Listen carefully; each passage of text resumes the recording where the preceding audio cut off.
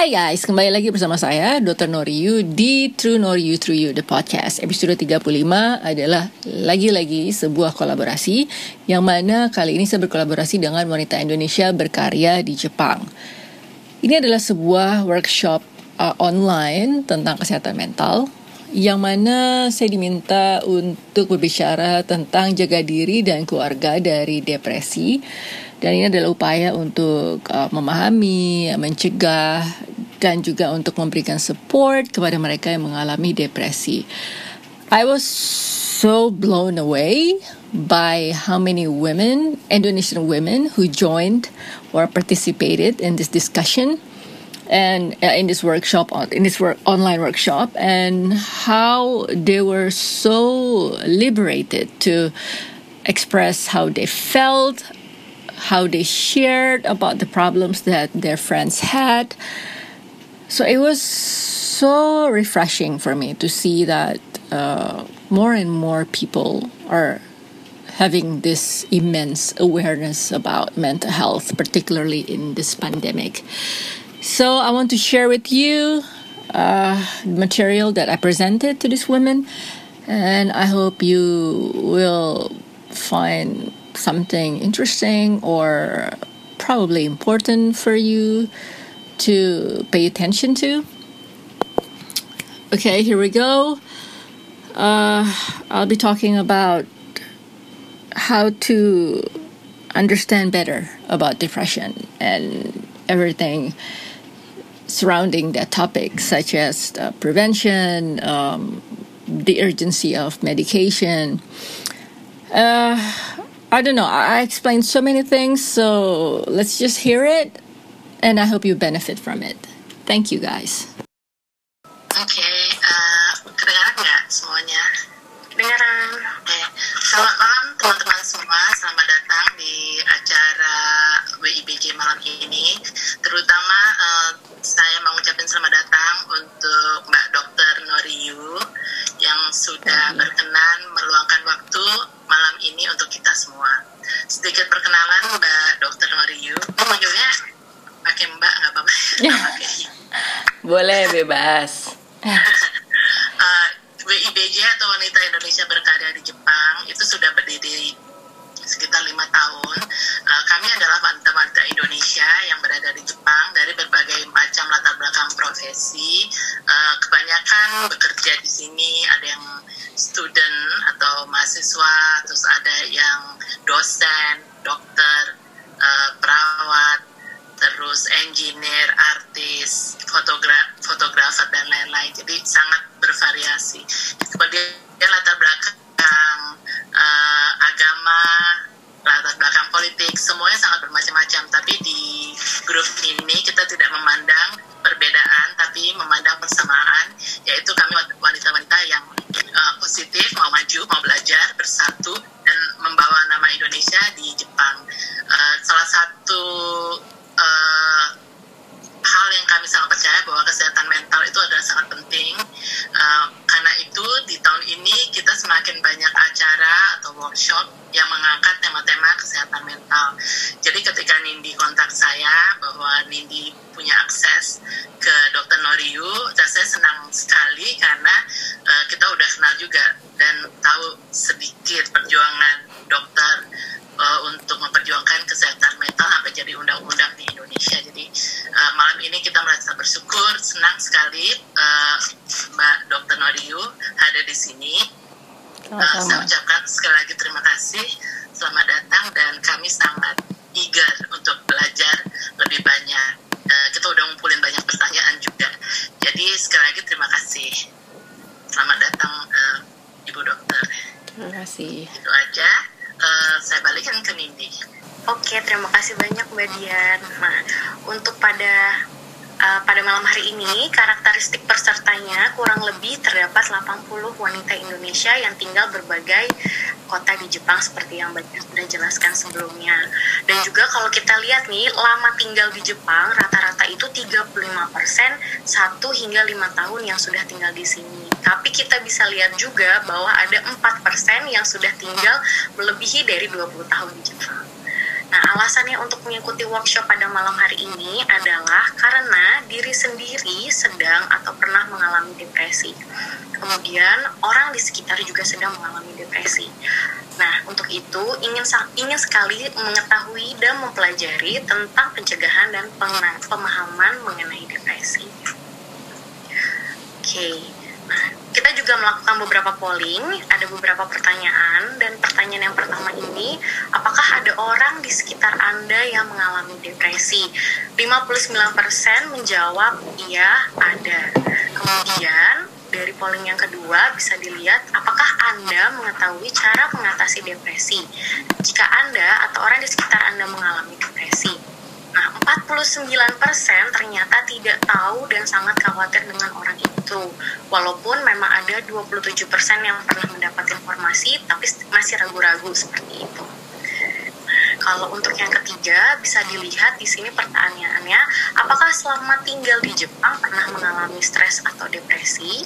73% jawabannya ya, memang pernah mengalami stres, dan ada juga yang pernah mengalami depresi sebanyak 90%.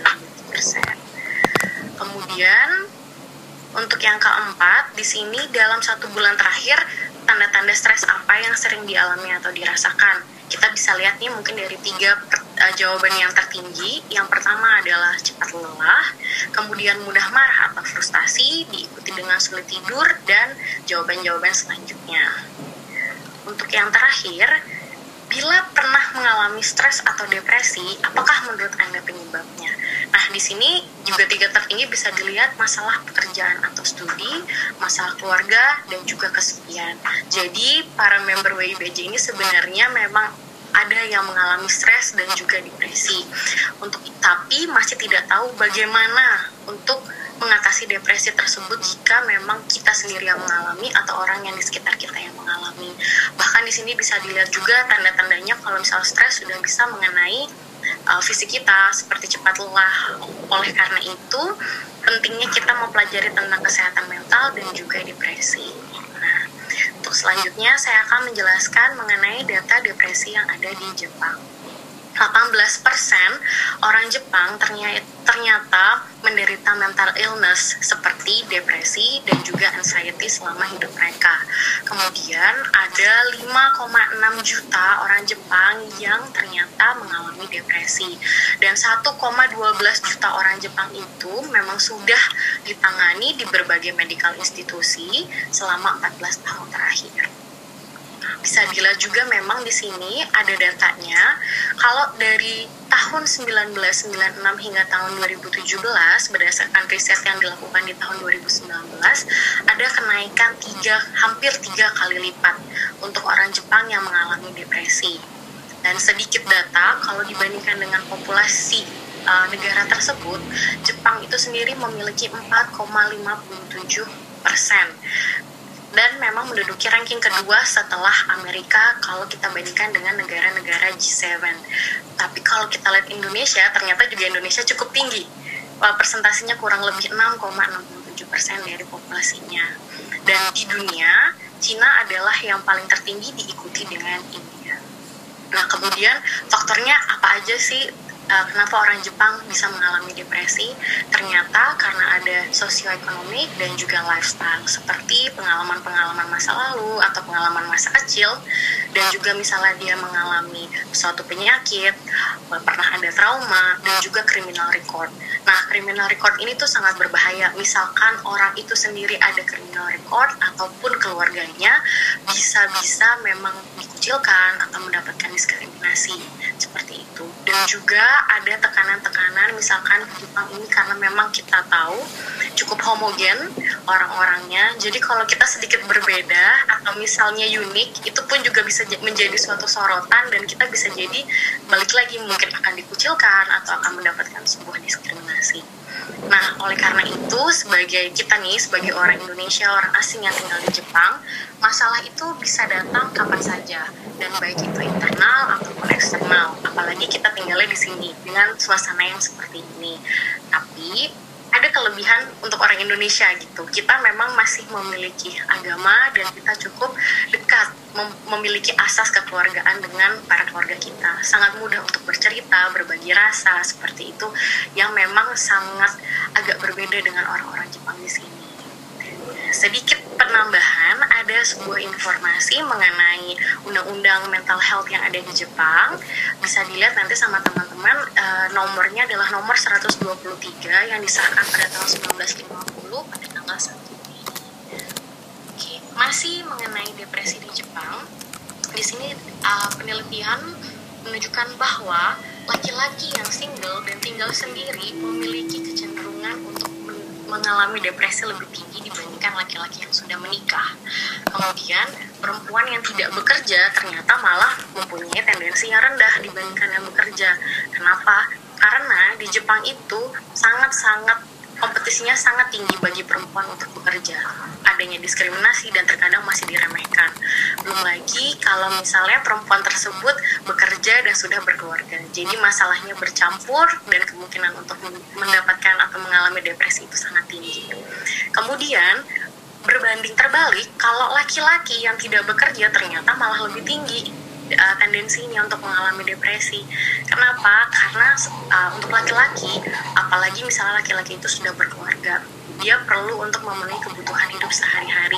Jadi ada perasaan seperti tidak berguna seperti itu. Dan yang perempuan kalau misalnya merokok juga memiliki lebih tinggi tendensinya kalau misalnya untuk mengalami depresi dibandingkan laki-laki yang merokok di Jepang. Kenapa? Karena merokok itu bagi perempuan di Jepang adalah salah satu bentuk pelarian dari rasa stres atau depresi yang dimiliki. Sedangkan kalau laki-laki itu memang sudah seperti lifestyle dan juga sudah adiksi gitu. Oke. Dan 90% orang-orang di Jepang yang melakukan bunuh diri atau hanya percobaan bunuh diri pun mengalami depresi. Ada 3 hal yang menyebabkan. Yang pertama itu karena lamanya waktu bekerja.